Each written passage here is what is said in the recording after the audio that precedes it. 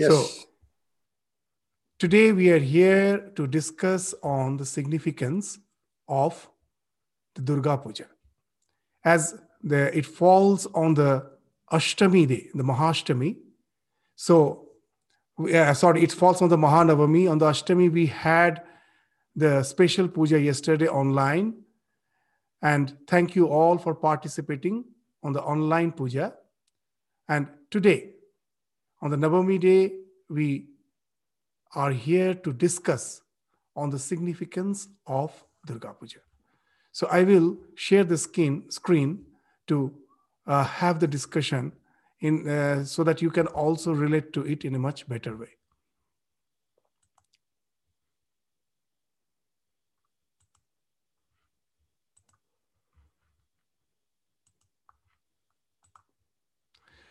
So Sri Ramakrishna used to say that Brahma and Shakti is Abheda. Means they're identical. The absolute reality which is being represented, which is being nomenclatured as Brahma. And when that Brahma finds expression as Shakti, the entire universe, the phenomenal existence is nothing but the expression of energy. As we know that energy and matter are interconvertible, everything at last can be transformed into energy. So the entire universe, we can say, is nothing but the expression of energy. But that energy is not the absolute. Behind that is that absolute conscious reality, the Brahma, which finds expression as Shakti. And Sri Ramakrishna used to say that they are identical. And in a very nice, in his very simple way, he used to describe a snake while lying coiled, motionless, is also a snake. And while it is moving around, is also the same snake.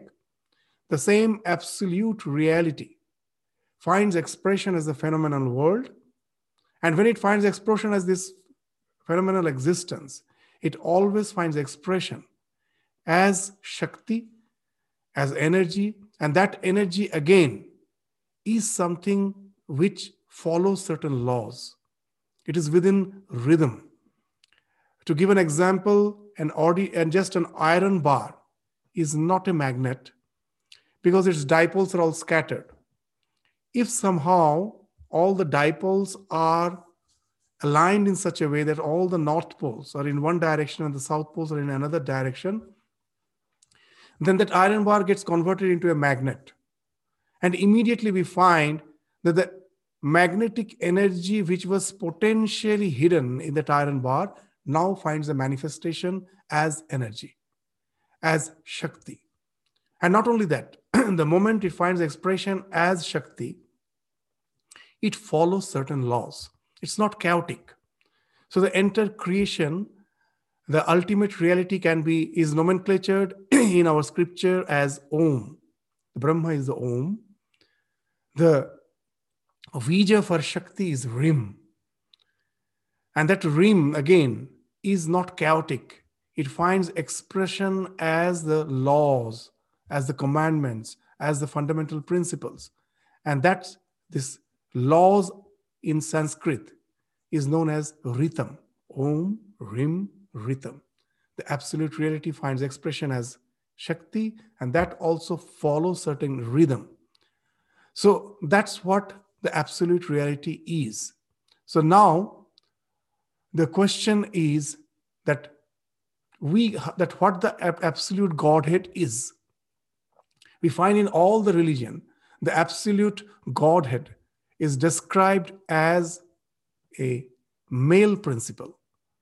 So here in the Vedic tradition, we find that's wonderful that he's beyond, the absolute reality is actually beyond the idea of any sex. It is neither male nor female. But when it finds expression in the phenomenal world, it can be expressed as, it can be worshipped as either the male or the female. God is beyond all such nomenclatures, all such polarities. But when, as a human being, because of our limitation, when we try to conceptualize the divine, we can conceptualize in any way. That was a wonderful democracy in the Vedic civilization, that they were not regimented with the doctrines and dogmas. As per your temperament, you can worship the ultimate reality the way you like. And we find that the worship of the divinity as the mother is something very prevalent from the very early history of the Vedic civilization. A wonderful thing we find that in our society, in the Vedic society, the female had the same right for the spiritual evolution as the male. They were the counterparts of each other. So we find there are a lot of Brahmavadinis. Just like the Brahmavids, we find the Brahmavadinis. There were many rishis who were female, who were women, and who reached that absolute realization.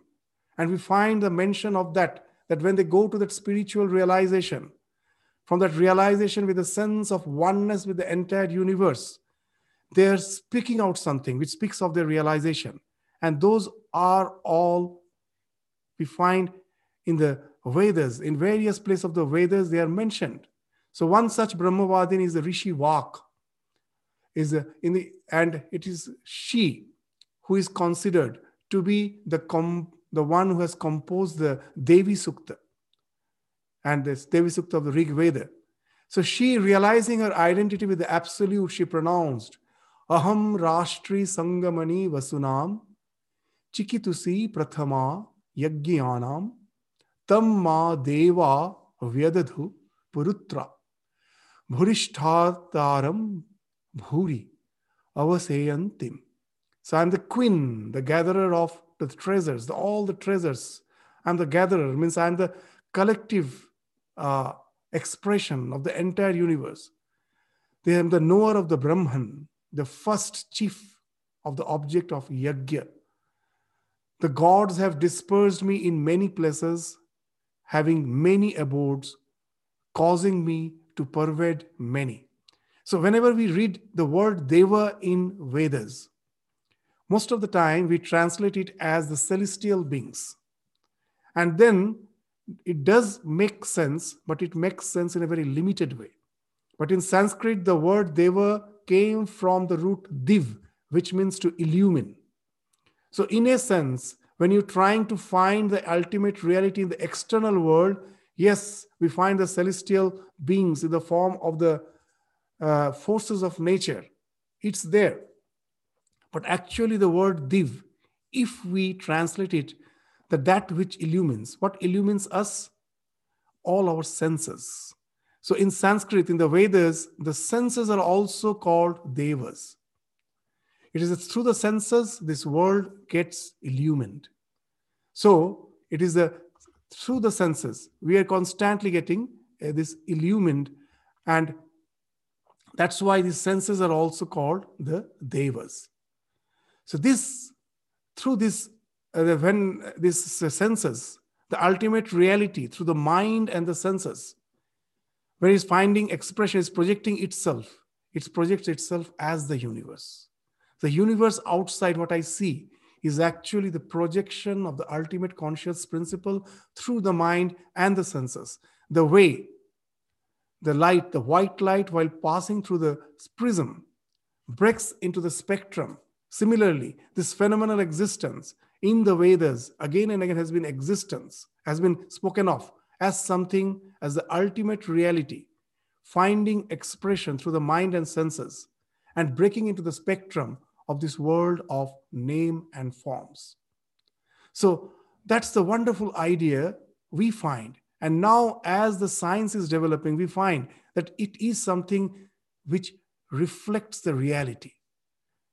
That again and again we give that common example, that how the perception is happening. What's there in the external world we never know. Just take a red flower. The redness is not in the flower. It is just a wavelength of light that comes and strikes my eyes. It gets converted into nervous current, which is carried by the optic nerve to your brain. The so-called color perception center is not perceiving the color. It is just a particular nerve impulse which is projected, when this nerve impulse goes and strikes is being perceived by your color perception center, the color is actually projected by that color perception center to envelop the so-called unknown object and give its redness. So this is what the modern science will say you. This is a hallucinating universe. Why it's a reality? It's actually reality because it is a consensus reality. We all hallucinate in the same way. That's why we say it's real. It's the question of majority. If someone hallucinates in a different way, we say he's having some, or she is having some mental aberration. So that's why nowadays they don't use the word diseased. They say he or she is a bit different. But the reality is nothing but the consensus reality. And that's how it's happening, how nicely the Vedas we find have described by diving the rishis. Rishis are the mantra drashtas. They have seen the laws of the universe. So it is not that the rishis ever claim that we are the one who invented them, because it is already there. We just removed the covering of the knowledge which was there. It was a discovery. Covering of that, remove the covering of the inherent knowledge which is already there. And those who discovered, remove the covering, they are the rishis. And so many rishis we find are the women, are the females of those Vedic society who had the full right to practice the spirituality and go to this highest spiritual evolution, from where they find their identity with the absolute reality, that they are the Brahman.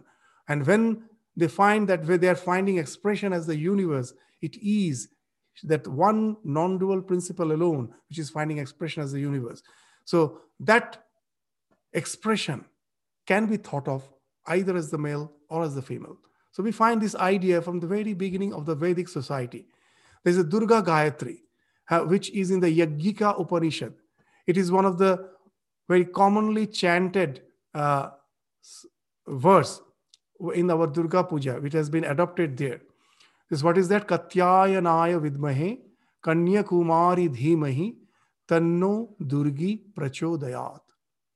We know the daughter of Maharshi Katyayana. So Durga actually evolved in the Rishi Katyayana's hermitage. We will just have a small discussion on it. We meditate on the divine virgin, Kanya Kumari. May the unconquerable one inspire us. You know, Gayatri is a particular chanda. There are many Gayatris. What are that? There will be 3 lines, and in each line, there will be 7 syllables. So this is the rhythm which is known as Gayatri. So that is as per the rhythm is concerned. And they all have a particular meaning. What's the meaning? That what I see, what I know with my senses, with my mind, is not the reality.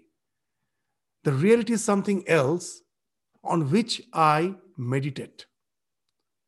And when I am meditating on that, it is not me as a physical being who is meditating. That in the Bible, we find there is a very wonderful statement of Jesus: worship the Spirit by the Spirit. So all the Gayatris actually signifies that the one whom I am worshipping is not the physical. The one who is worshipping is not the physical entity. Both are the spiritual entity. And it is the same entity which once get identified, the delusion falls off. So the Katyayana, as per the history, as per the legend goes, that Durga was born in the hermitage of Rishi, this Katyayana. So he was born in the Vamana Purana, it is mentioned. So in the hermitage of Katyayana, he was born. Actually, according to the Vamana Purana, once the gods had gathered to discuss the atrocities of demon Mahishasura, and their anger manifested itself in the form of energy rays. The rays crystallized in the hermitage of Katyayana. He was a rishi who gave it proper form, therefore she is called Katyayani. So this is the legend. So it is something physical. But behind that, what is the real nature of her? She is actually this Katyayanaya Vidmahe speaks of the physical thing. Behind her, she is the Kanya Kumari. She is not something who was produced in that particular point of time. She is the eternal virgin. The divinity is always expressed, when it is expressed as a female, in the pristine female form, she is expressed as a virgin, unadulterated, unpolluted, behind all what you say that dependencies. It is something which is pure, pristine. So that's the eternal divine virgin. She is that. There is no distortion in her. There is no change in her. There is no transformation in her. She was, she is, she will be. So just see the Katyayana Vidmehe, the one who I'm seeing as the Katyayanaya, as the Katyayani, as the daughter of Rishi Katyayana. She is actually the eternal divine principle. Tanno Durgi Prachodayat. So within me, now I find that what is the Durgi here? The Durgi is something, the force within me. The word Durga means obstacles. So we will come to that word, that all the energies which helps us to get rid of that energy through all those obstacles, with the help of tapas, with the help of austerity. That is Durgi. So that is within me. With that spiritual force, I have something within me, in spite of all the obstacles which I face in my life. There is a force within me which can transcend that all. So that should be awakened. Let the Durgi be awakened, and with the help of that, Prachodayat, I am trying to contemplate on that eternal Kanya Kumari. So it is the worship of the Spirit by the Spirit. So all the Gayatris, any Gayatri, that is the basic idea. One is the rhyming, that is just the physical aspect of it, and another is the significance, where you are worshipping the Spirit by the Spirit. Just by realizing the thing which you are worshipping is actually in essence the Spirit. The one who is worshipping is not the physical thing. I am not as a physical being worshipping that Lord. The real me is eternal. It was, it is, it will be. And the thing which I worshipping in reality is that eternal. It was, it is, it will be. It is the identification of this two. That's what the real spiritual evolution speaks of. And that is being represented by the Durga Gayatri, where the divine principle is thought of as female. Next, we will find that not only in the Vedas, in the much later time, even in this Chandi, this is one of the most read during the end, in all the days of the Durga Puja. This Chandi part is something which is almost mandatory.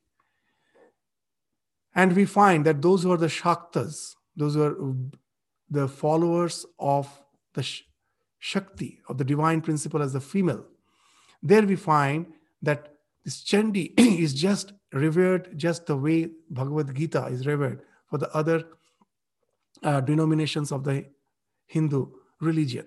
So in Chandi we find that the divinity is being expressed as Tri Devi.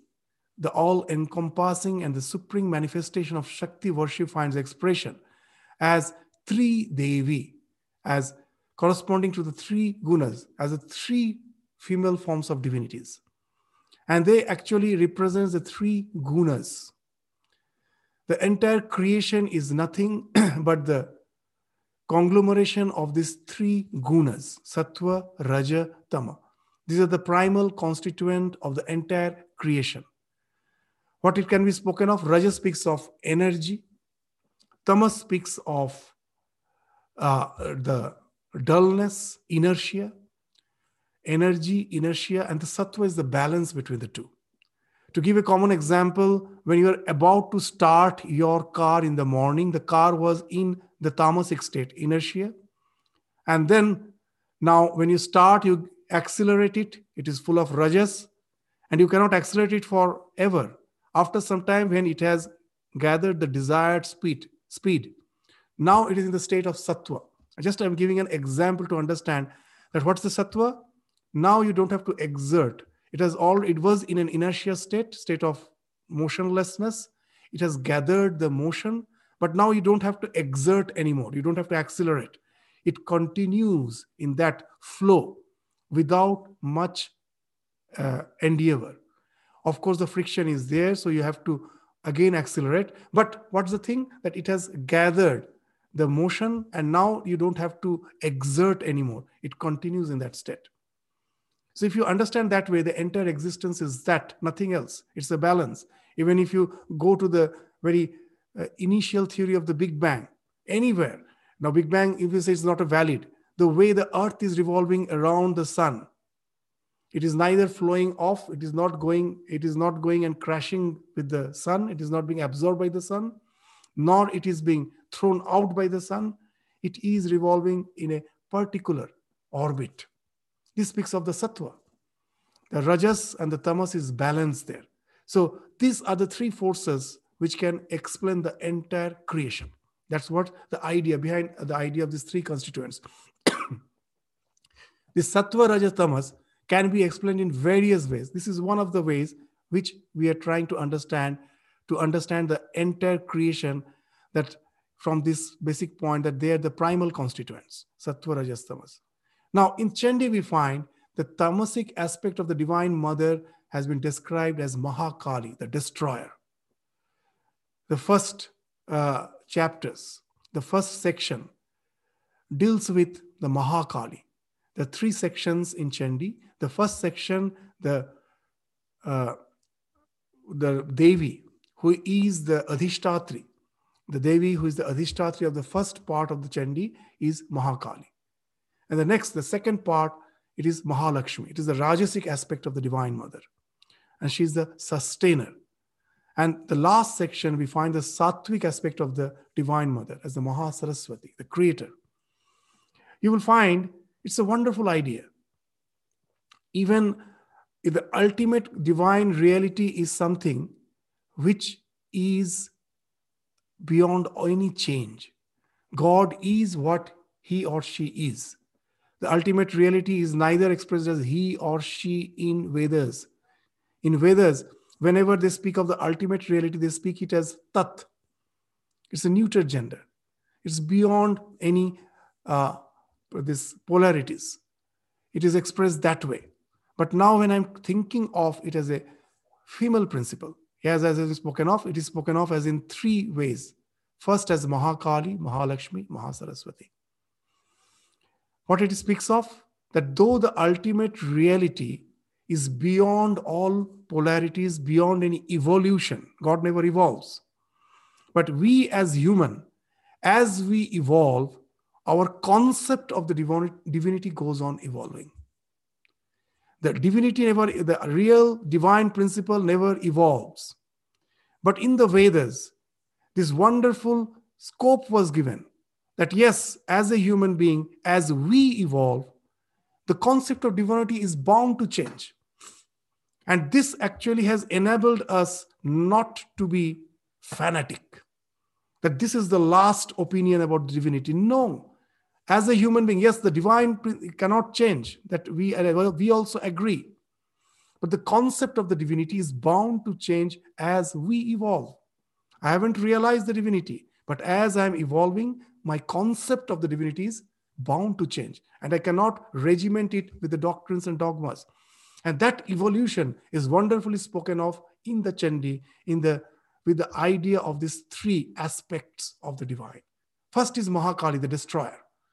Just take a human society. Now, when we try to understand the divinity as the destroyer, as a very powerful thing, destroying everything, we cannot relate. But think of our ancestors who were food gatherers. Every day they used to go to the forest.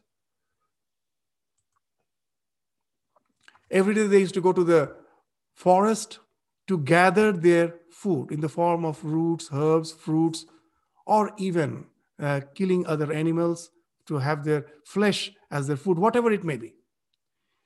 The everyday challenge was there. They don't know that what they are going to get at the end of the day.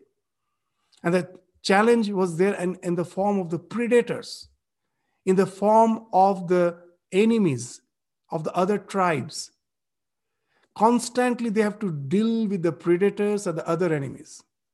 And now you think for such a society, the concept of divinity is what? A powerful being who can help me to get rid of the predators, to annihilate the predators, to annihilate the enemies. And from that point of view, the concept of divinity as the destroyer, it finds to be quite appropriate for that. And that was the concept of divinity. But it is evolving. In the next episode, in the next section of Chandi, we find the divinity, the concept of divinity is being described as Lakshmi, the goddess of wealth, the she who sustains the universe. As the way the wealth sustains us, she is there with all the wealth to sustain us. There's a Rajasic aspect of the Divine Mother. And now you may say that how you can justify the God as the one who is having all the treasures. She's the Lakshmi. Now you find from when we evolved from food gatherers to food producers. As we evolved, we learned agriculture. Our ancestors learned agriculture. They started staying in villages. Now, for a part of the year, they will cultivate their land and they will store this yield in the granaries. And now the question of sustenance comes, that if famine is there, if drought is there, then you cannot cultivate, you cannot store, and now the question of your social security is gone. So the wealth becomes the criteria of your social security. So from food gatherers, when you become a food producer, now your concept of divinity is changing. It's not the one who will be destroying. It's the one who will be sustaining you through your wealth. The everyday challenge of the predators and enemies is gone. Now you have to a certain extent a stable society. You have to sustain yourself. If the wealth is gone, you cannot sustain. So now the concept of divinity has changed from the destroyer to the one who is there to bring prosperity, the Mahalakshmi. Now after that, the evolution doesn't stop. You will find with prosperity, a lot of evils come. If you are keen at the news, you will find one of the basic problem with prosperity is a sense of meaninglessness comes. Everything I have, what to do with my life. In the European countries, we find suddenly that news will be there. At night, from nowhere, some people came and broke all the glass panes of the shops, destroying that. They don't know what to do with the affluence, and they start thinking that the affluence is a curse. So what happens, is very interesting. When you have a very stable society with your wealth, with your food to sustain yourself, now the big question, big challenge comes, what to do with the leisure. I have a lot of leisure. Now, I don't have everyday challenge to go out, gather food. I have sufficient food. I have sufficient to sustain myself. Now, what I do with the leisure? Then, with a stable society, this art and culture starts evolving. That is the sattvic aspect. All the art, your music, your poetry, your literature, even to a certain extent, the spirituality, unless you go to the ultimate spirituality, all the myths, legends, everything starts growing, and which sustains us. You will find that even now in India, we find that throughout the day, the villager is working. At night, he comes back, and there will be Ram Katha. They're reading the legends of Rama, all the villagers enjoying, and that's how they enjoy their leisure. They sustain themselves with their leisure hours. If there's nothing to sustain, they will become destructive. The energy which they have gathered through the evolution, that should be channelized through art, through this faculty of the pursuit for knowledge, through the pursuit for culture. And now you find the divine aspect has taken that form of Saraswati, the creator. This, through her knowledge, she's creating the art, the culture. So you will find a wonderful way that the universality of the divine principle has been accepted.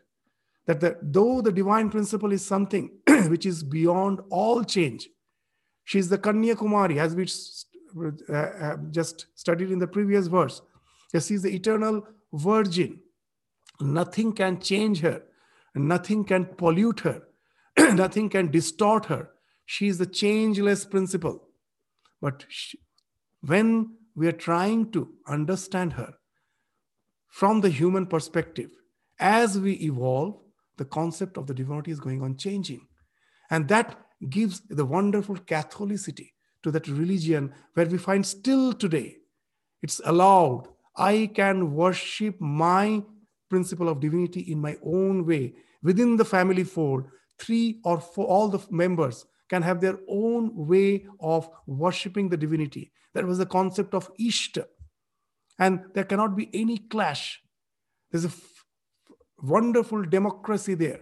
So that's the idea we find in the Chandi. If we read Chandi between the lines, it has many ideas. We will take up this Chandi itself as a discussion in some other occasion.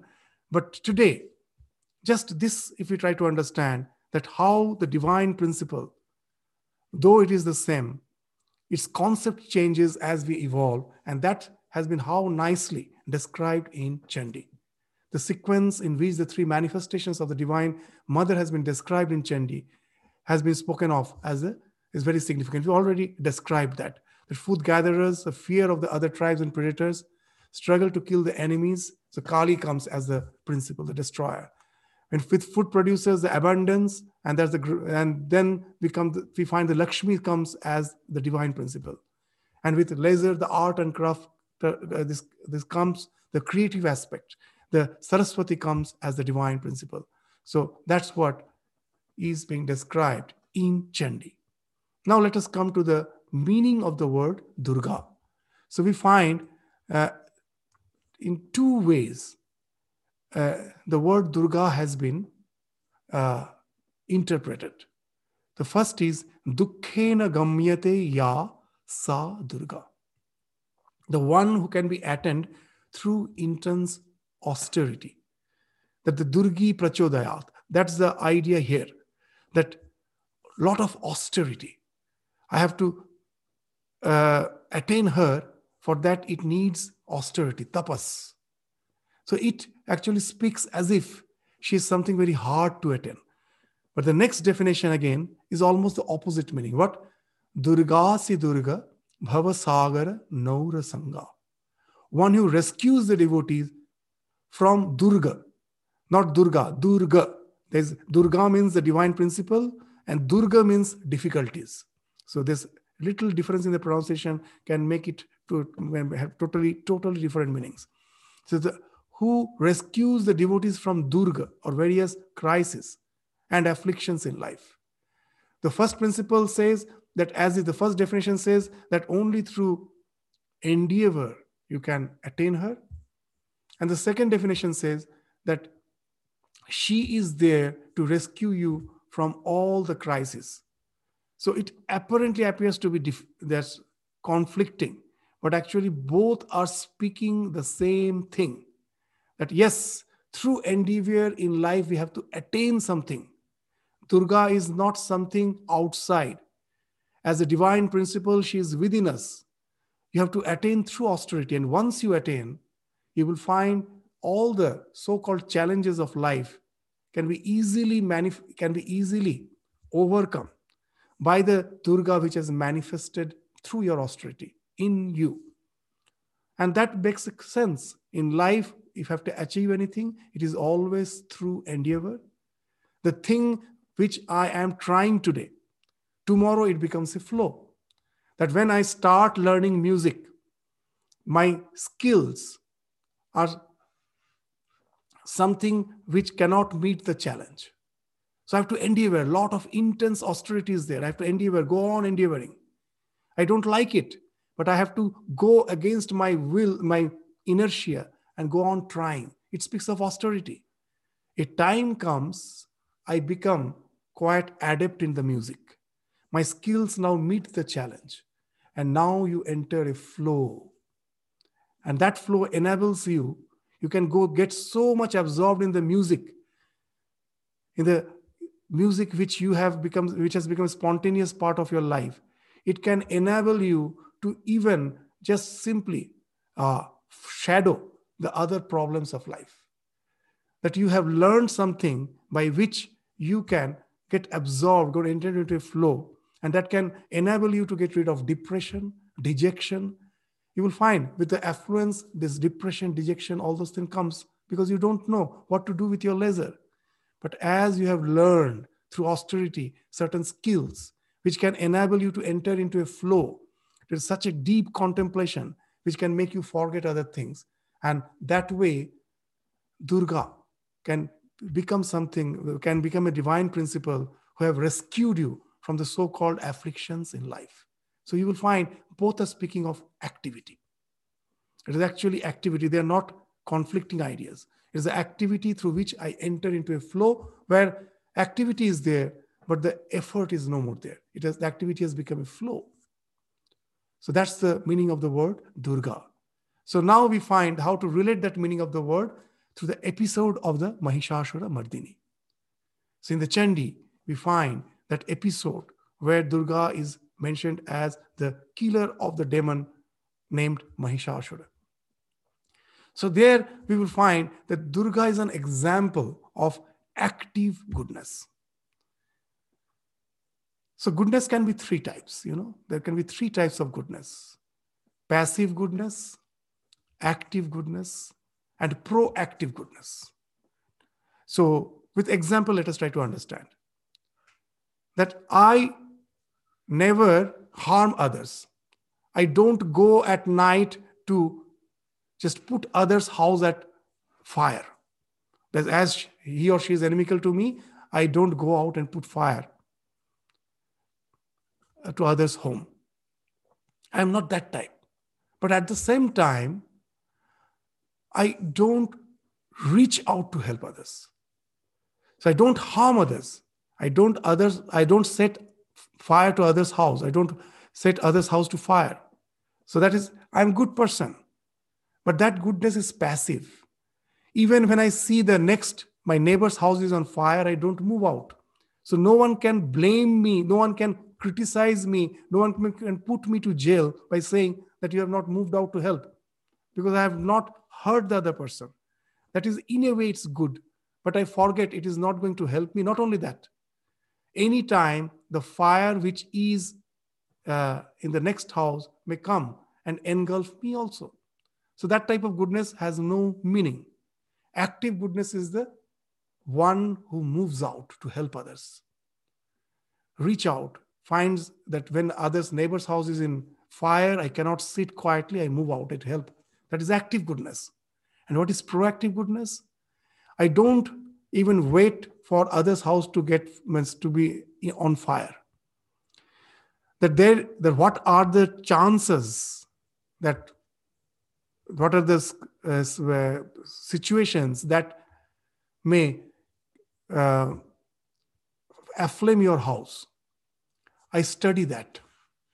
And I take precautionary steps, measures, and I go on creating an awareness among the people that follow these steps, then there is no chance that your house will be on fire. So that is the proactive goodness, that you don't depend, you just don't wait for the crisis to happen.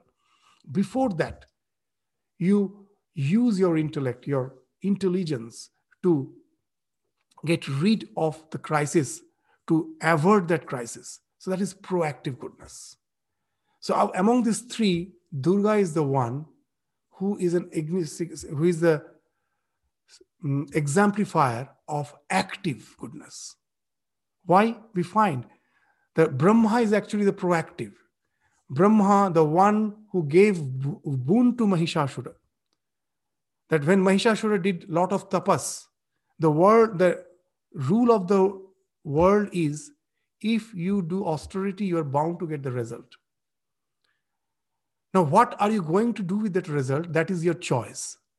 Am I going to use it for a good purpose or for an evil purpose? That is my choice. But if I use for my evil purpose, then that the result which I have accrued through tapas, that result itself will be annihilating me. This also is a principle in this world. All the so-called dictators you will find, through endeavor, they went to a certain position. And again, as they were using their power to destroy others, at last you will find that became the cause of their own destruction. And this is the law of the universe. So Brahma has created the universe with that type of programming. He's the proactive one. He has done the basic work that yes, you in this world through endeavor, you will attain something. If you use it for good purpose, well and good. If you use it for destructive purpose, you yourself will be destroyed. And that's what we find that Mahishasura, when Brahma is giving some boon to Mahishasura, within the boon, the seed of destruction is there. If Mahishasura is going to use it in an evil purpose. And now we find that proactive goodness is with the Brahma. He planned the universe in such a way that it can be sustained. But in Durga, we find that when the crisis has already arrived, the energy of all the devas created Durga. The Durga was created in the hermit of Katyayani by the conglomeration of the rays, the energies of all the celestial beings. So it speaks of a synergy.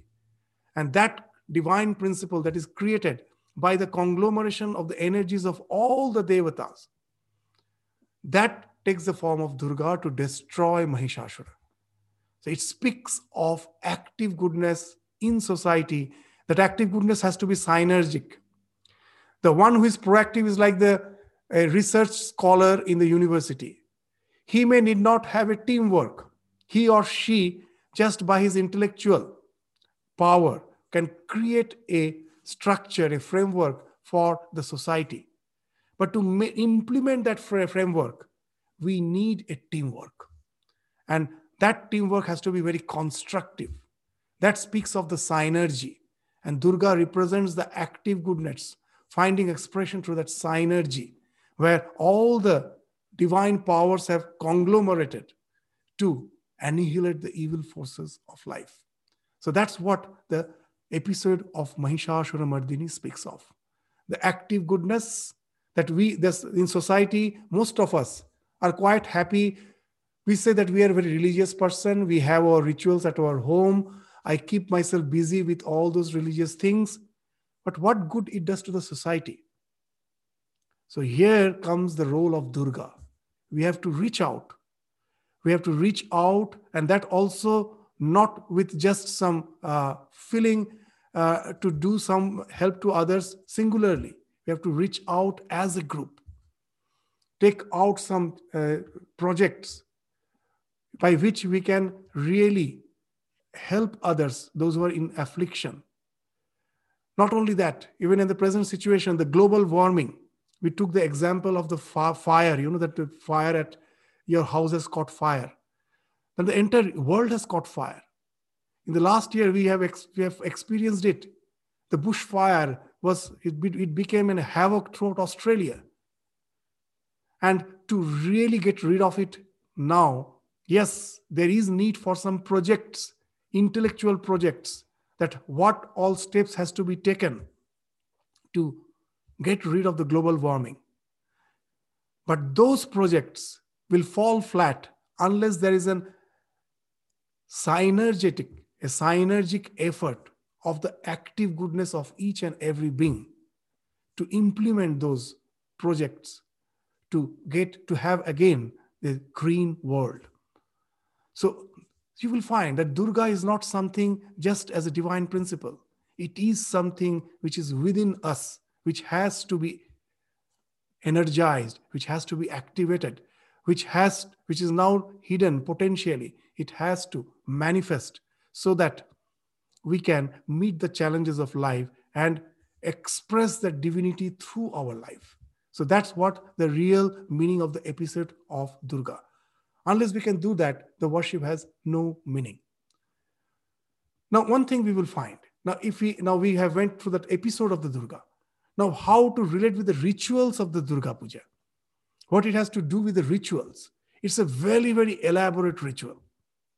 Those who are aware of the rituals, they will find that throughout the year you have to almost collect all the so-called ingredients which are needed for the worship.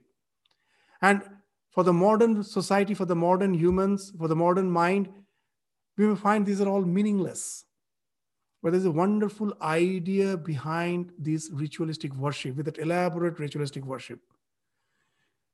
You know the first mantra of Isha Upanishad, very nice, that Isha Vasyam Idam Sarvam Yatkincha Jagatyam Jagat.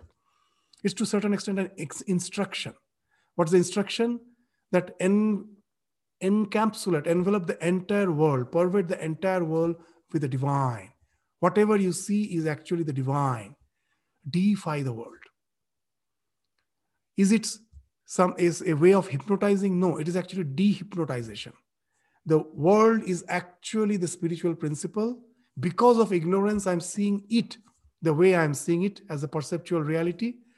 The way to dehypnotize ourselves is to see the divine there. Now, how can we do that? A wonderful way. I will just first give an example and then come to the rituals of Durga Puja. I will speak of a Swami of our order. He relates his own personal life experience.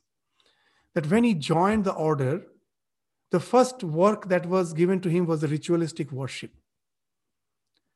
The first day he entered the shrine, he found that perfume is used as one of the ingredients.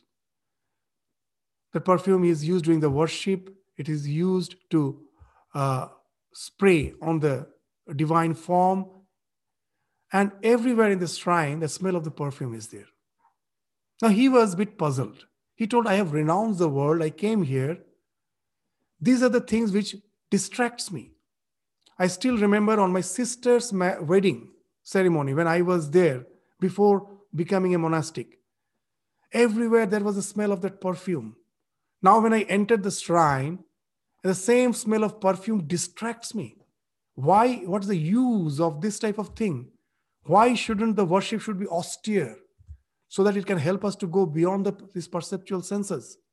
He goes and complains to the senior Swami, monk, that these are the things very unscientific. We shouldn't use. The Swami just scolded and told, see, we have never invited you to come and join this order. These are the things we follow. If you feel it is going to help you, well, comply to it, or else the door is open. You can simply leave. Now this Swami, after being scolded that way, he continued with his worship. He continued, though that struggle was there. After about an year, now he's relating a very nice experience, that one day he went for shopping. And when he was going through the various shops, the smell of perfume came in from some shop. There was a perfume shop. And now he is experiencing a very interesting thing. What's that? That previously this smell was a distracting factor. Now a wonderful thing has happened.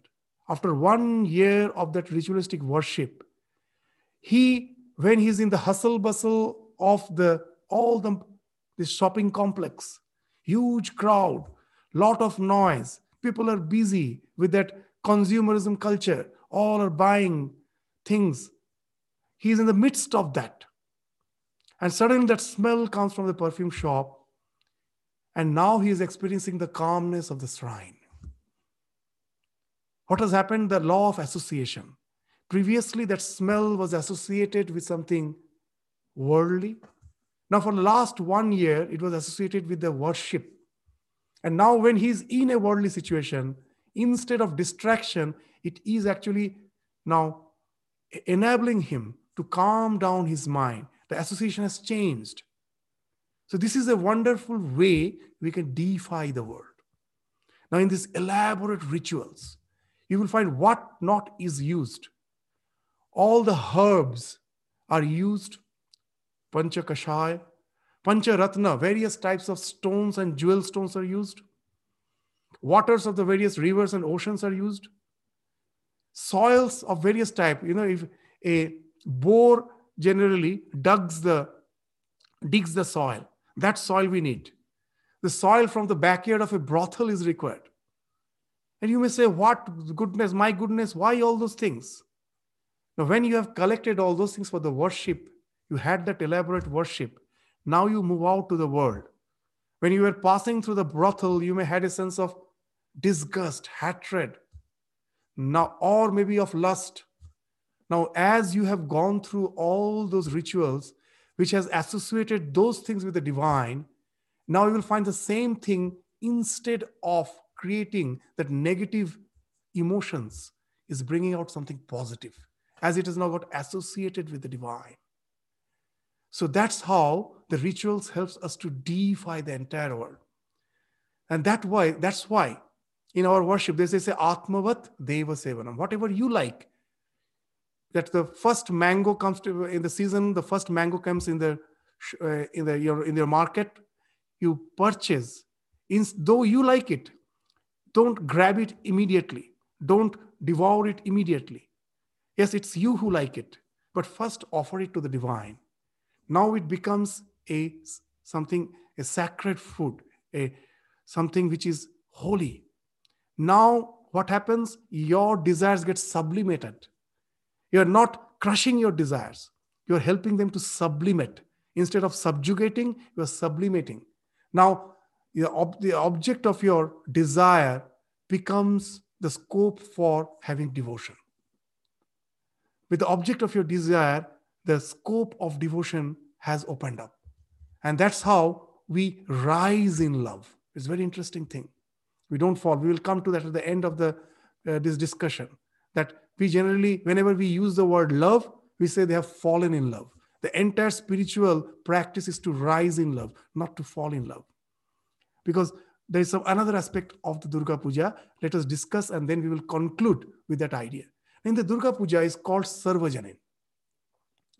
That is a universal, very interesting. Generally, we find that to be spiritual, we have to culture ourselves first. We have to stop from a very coarse way of living, from a very sensate way of living, and have some sattvic, very cultured attributes with which I can communicate with the divine. Here we find in the Durga Puja, it's a development of the Tantra, where each and every member of the society, to whichever strata it may belong, has been actually included in the worship. No one is being excluded. It's a wonderful way the entire ritualistic worship has been structured. It's a wonderful way. Now we will find that those who are by sattvic temperament, they are the one who are doing the puja, sitting just in front of the mother, all the elaborate rituals they are conducting. For them, they have to fast. They have to do a lot of meditation, this japa. They have to do all the worship, all the ritualistic worship in a very prescribed manner. For that, you have to be quite restrained. Yes, there are people who have reached that type of restraint. So for them, of course, the worship is there. So it is those sattvic people for whom we find that the worship, the main worship is going on. But suddenly at the time of Sandhi Puja, yesterday we had it, not here in our main center in the headquarters, Belur Math, it was that was transmitted online. So Vali, though in our, we do a symbolic Vali, it's not the real sacrifice, but we find there's a prescription for real animal sacrifice in a particular phase of that worship, offering meat and wine to the divine. And throughout the world, we find these are very, very what's the primitive aspects of religion. Why should there be violence? We never understand that Vali in the proper sense, and that's why we criticize. Vali is not licensed to violence. Vali, this is actually the Vali, the sacrifice is actually restraining violence, to minimize violence. You may ask how? In the present society, behind our, what you say, that awareness, behind our eyesight, these are all in an enclosed place called the slaughterhouse. In an enclosed slaughterhouse where the society is not seeing where the meat is coming. He just goes to the counter and buys. He doesn't know what extreme cruelty is going on in the slaughterhouse every day. Millions of animals are killed every day. Here, in this context, I will bring the idea of Vali. What Vali was there meant for? That we cannot simply stop the human inclinations. That if anyone has a tremendous inclination for eating meat, I just cannot say that you stop. But what I can do, I can try to restrict, gradually to reduce it. And Vali was actually a way of that. That what it was meant for. If you read the scriptures, it's wonderful. It was said that yes, if you want to have meat, you can have it only as a offered food. It can be only a food which has been offered to the divine. And you cannot do it every day. You cannot go and just offer it to the divine every day and have meat. Only some prescribed days were there, like Amavasya, some prescribed days were there. Some prescribed animals were there, not that I just go out and eat anything and everything. And that way create a tremendous disbalance in the ecology. Only prescribed animals, on prescribed days, you can sacrifice in front of the divine, and then that consecrated meat you can take. And now on the special days when we see that the animal sacrifice is going on in front of the mother, we say it's a horrible worship. We forget it is actually a way to restrict. It is not a license. And that also, it's not meant for the main pujari. Very interesting. The one who is doing the main worship, at the time of Vali, you will find he is no more there. He is not doing the Vali. Suddenly you will find a people of different temperament is coming. They come to prevail the scene at that time. The Vali is done. They move out with the consecrated flesh to have meat and all. In the meantime, what has happened? They have also related to the divine. The society never told that you are of such a temperament, so you have no right for communicating with the divine, to have a commune with the divine. You, with your temperament, have the right. For that, a particular phase was there. A particular slot was there in the worship. So those who are of that tamasic tendency, they also can relate. The sattvic can relate. Now those who are of rajasic tendency, they want to show their display of their wealth, pomp and glory. Yes, there is a bonanza of offering. Even in Belur Math, you will find the people are donating very costly saris, and it becomes a heap. Why it is becoming heap? Yes, there are many people who feel that, yes, I have wealth, I want to spend it. I spend it in a very nice way, but as an offering to the divine. And that's how they relate to the divine. And there is a scope for that. There's various upachara. Yes, if you want to show off your vanity, pomp and vanity by offering valuable offerings, do it. No harm in it. In the process, you are relating to the divine. Through all those wealth, at last you will find it has got a scope for the devotion to bloom in your life. So you are not restricted. Come with all those things. So you find that all temperaments, not only that, very interesting. When the mother is immersed, at the time of Visarjan, very interesting that the real immersion happens while the puja is going on. In a mirror, in a water, the mother's reflection falls, and the puja, this entire puja is very interesting. That the divinity resides within me, but to worship the one who is within me is so difficult, so abstract. So what I do, I have an image in front of me. Those who know the entire worship, the prana pratishtha is done. In the image, the prana pratishtha is done. How the Lord who is in me, he or she, the way I think of the divine, he or she now is pervading, it comes out of me. I just bring that divine essence from me and just project it on the image. And that's how the pran pratishtha is done. Now the image is not just made of clay. It is not something inert. It is palpably something, a living presence. It's a living presence. Chinmay, it's no more Mrinmay. At the end of the worship, the same divine principle is again brought back to your heart. From your heart, it went and pervaded the image. You bring it. Now the image, my worship has been done. I cannot do it in an abstract form. I have done it this way.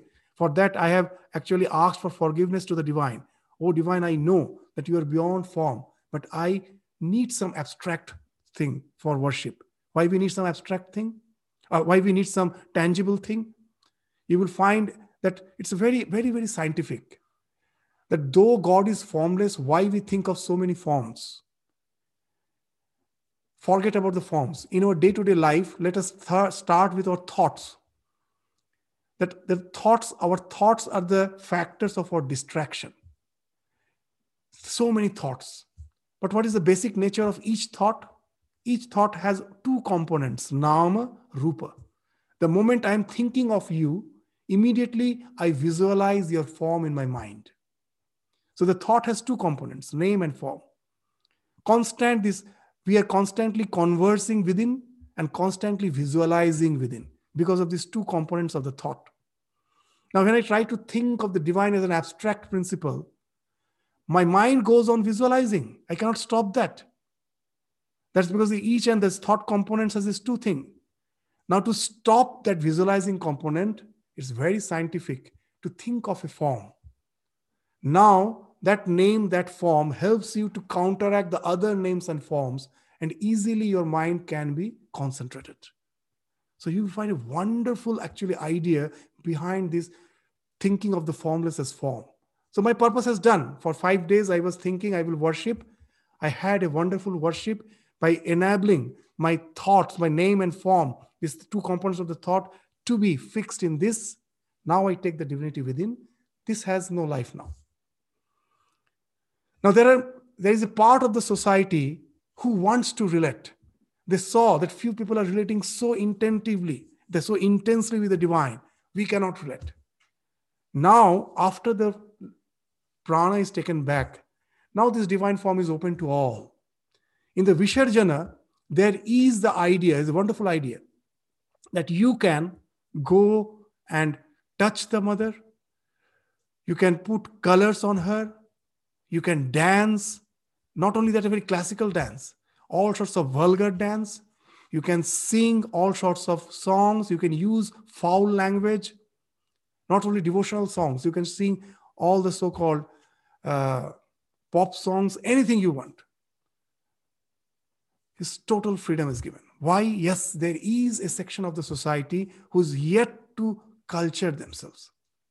But somehow, seeing others relating to the mother, they also felt the urge to relate. They are also taken along. Yes, now it's open to you. Worship has been done. Now to take this image, which is lifeless because the life has been taken back, you can go, and now this image has no purpose. It can be immersed. So all the image worship, the ideas behind that, how the image worship came, it has some political significance also. There was no image worship in the Vedic time, even in the post-Vedic time. It's only when the foreign invasions happened and the destruction of the shrines and our temples were started happening. They were because of the foreign invasion of different cultures. Then they found that to have a permanent structure, it can be a danger. Anytime it can be destroyed. So whenever I need to worship, I create an image. After the worship is over, just now immerse it. And behind that, a wonderful science also developed. Now the immersion is there where all are relating to that image. So even in the life of Holy Mother, we find Sharda Devi. At the time of immersion, when some outsider were dancing using foul language, as it was the worship within the monastery, some young novice objected. Holy Mother immediately reprimanded the brahmachari. No, it is a part of the worship. Now they can relate the way they want. She immediately stopped that brahmachari. Don't stop them. Don't ask them to restrict, behave in a well way. Let them behave the way they want. And that's how they're relating to the same mother. So the mother is there for all the children. There is no hierarchy in mother's love. That only the mother that loves a good son, not the son who has developed some evil tendencies, never happens. If I have somehow gone down into the gutter, a small child doesn't know the difference between cleanliness and uncleanness, has gone down to the gutter, and the mother is calling her, come back. The child doesn't come back.